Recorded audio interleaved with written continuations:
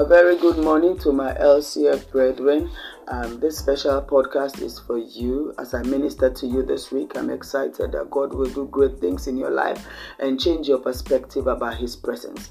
I trust that you have an encounter as you listen to the Word of God through this podcast, that the Lord will minister to you and draw you to His presence. May power and anointing visit you in the name of Jesus.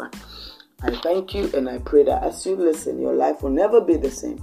In Jesus' name, I am Regina Petersmore, your host.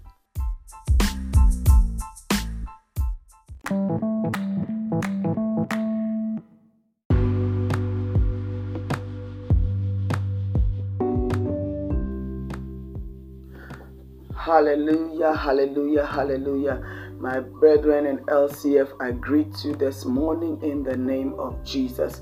I thank God for another day to share with you the Word of God for this week. And I want to say that God has more in store for us concerning His presence. And so today, I want to continue the teaching on the power of His presence, part 2. The power of His presence, part 2. I'm Regina Petersmore, your host. And I want to say thank you to all those who yesterday they contributed, they said something, they gave the suggestion, they gave their input in the topics. May the Lord bless you. And so we want to continue the topic, and today we want to look at hindrances to the presence of God. Hindrances to the presence of God. And I will read Luke chapter 19 verse 41 to 46. Luke 19 41 to 46. And now as he drew near, he saw the city and wept over it, saying, if you had known, even you, especially in this day, the things that make for your peace, but now they are hidden from your eyes. For days will come upon you when your enemies will build an embankment around you, surround you and close you in on every side, and level you and your children within you to the ground, and they will not leave in you one stone upon another, because you did not know the time of your visitation. Hallelujah. Then he came into the temple. He went into the temple and began to drive out those who brought and sold in it, saying to them, it is written, my house is a house of prayer, but you have made it a den of thieves. You know, when I look at this passage, I noticed that at the beginning of the passage, Jesus was very sad, and he was passing through Jerusalem, and he saw the way how the city looked like. It seems as if things were not in the right order. Things were not looking right. And he was telling them, this way, this place is, you are going to, your enemies will come and press in on you. He was telling them what will happen to them if the place continue to look like this. You know, so there will be no peace. You know, he said your children, they will come, the enemy will come and level you, and your children, it will come and disturb you. There will be a lot of chaos. There will be unrest. And so Jesus saw this before he left this place and went into the temple. Now we control our cities and how our countries look like in the presence of God. It's in the presence of God we control. But then if you look further down in this verse, we notice that the place where they should do the control, and to control up here, that there should be peace, that there should be joy and everything, but the city is the other way, the opposite. We notice that instead of they go to the presence of God, they say they've turned the presence of God to a place for thieves. They say, you have made it a place for thieves. My house shall be called a house of prayer. The house of prayer is the place of His presence, the place where His presence dwells. In His presence, they can be able to control what is happening in their city. But now their city is looking like downtrodden. It's looking like it's going out of place, and so many things are happening because they have left the presence. They have turned the place of prayer into a den of thieves. You know, as powerful and as heavily important as the presence of God is, many believers are slack with our inconsistencies. We don't take God serious. We don't take the presence of God serious.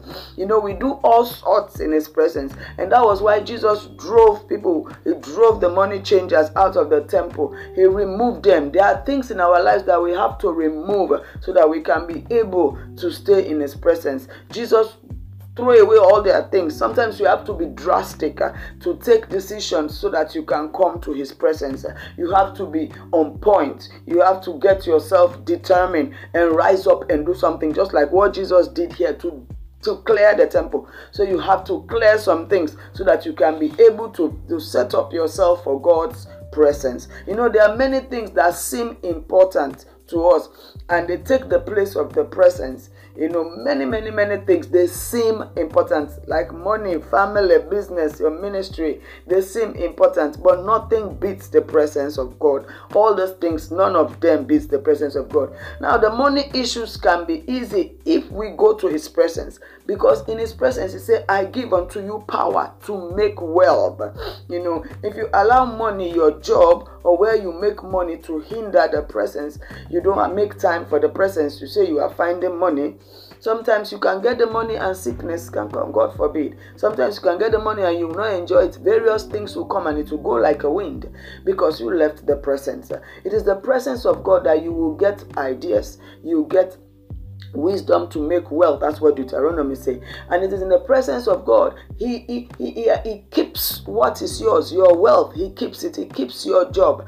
He keeps what is yours, in his presence. When you go to his presence, family problems can be sorted because we have Jehovah Shalom. He's the God of peace. The Bible says God keeps the solitary in families. But the enemy's scheme is to cause family problems to take you away from his presence. Because when you are going through a lot of family problems, your mind, your everything in you is not in a right shape or in right order. And because of that, you are worried and you are carrying these problems. And you, instead of running to God with them, we move away from God. Say, I have issues, I have that issue, I have this issue. So you take that, use those things as an excuse to be slack. You can be running your business, you can be busy with business, business schedule taking all your time, and you are not wise to give good time to stay in God's presence. Peter, James, and John, they were fishermen, and they were in fishing business. If you go and read the Bible, you see that in the Gospels, Peter, James, and John, they were in fishing business. They were business people. But Jesus said, come follow me, I will make you fishers of men. Jesus wants to make you, but we can't get our making if we avoid his presence. In his presence, that's where he make us, he shape us, how he wants us to be for his assignment and purpose. And many a times too, ministry work can be like you are busy, you are kingdom busy, and you are so busy that you leave his presence. You don't make time for his presence. You are busy, say you are serving. When you are kingdom busy and you leave his presence, you forget that the power to serve and your training is coming from that presence. The power to serve is where you connect. That's where you connect your plug for your electricity supply for service. That's why you plug in for training, so that you get download of everything you need for service is in his presence. So when you leave this presence, you are disadvantaged. So these things we have to allow them to hinder our coming to his presence, hinder our making time for his presence, because you'll be disadvantaged. The instructions and the directions for life you will miss. The decisions for defining moments, you can miss it. For find your way in the maze of life, you can miss it if you avoid his presence. So in conclusion this hour, my brothers and sisters, I want to encourage you to make time for his presence. If your day is full, use the night. I use night most times. I spend time with God in the night. Nobody is completely free calendar. Nobody has free calendar. Even idle people, they are busy doing nothing. Anyway, but nobody has a free calendar. You put God's presence in your schedule. You give it a priority. You make it a preference. You give it preference to others. You make it pivotal. I want to end with these 3 P's. You make God's presence your priority. You give it preference and you make it pivotal this year, and you will see the change and the mighty things that God will do for you. I want to pray for you this hour. as you remove those things, just as how Jesus drastically removed the things and take away the money changers, so that the temple can be a place of prayer and not a den of thieves. You want to remove some things so that you can spend time in His presence. Father, I pray for my brothers and sisters that are listening to this audio. I pray for your power to remove what should not be there. Anything taking their time unnecessarily, grant wisdom. Anything, oh God, that seems important, that the enemy makes important than the presence of God. I pray, oh Lord, that Lord, they will reorganize their schedule for make your presence a priority and give preference and make it pivotal for their lives. In Jesus' mighty name. God bless you. I trust that you will go and make time for His presence.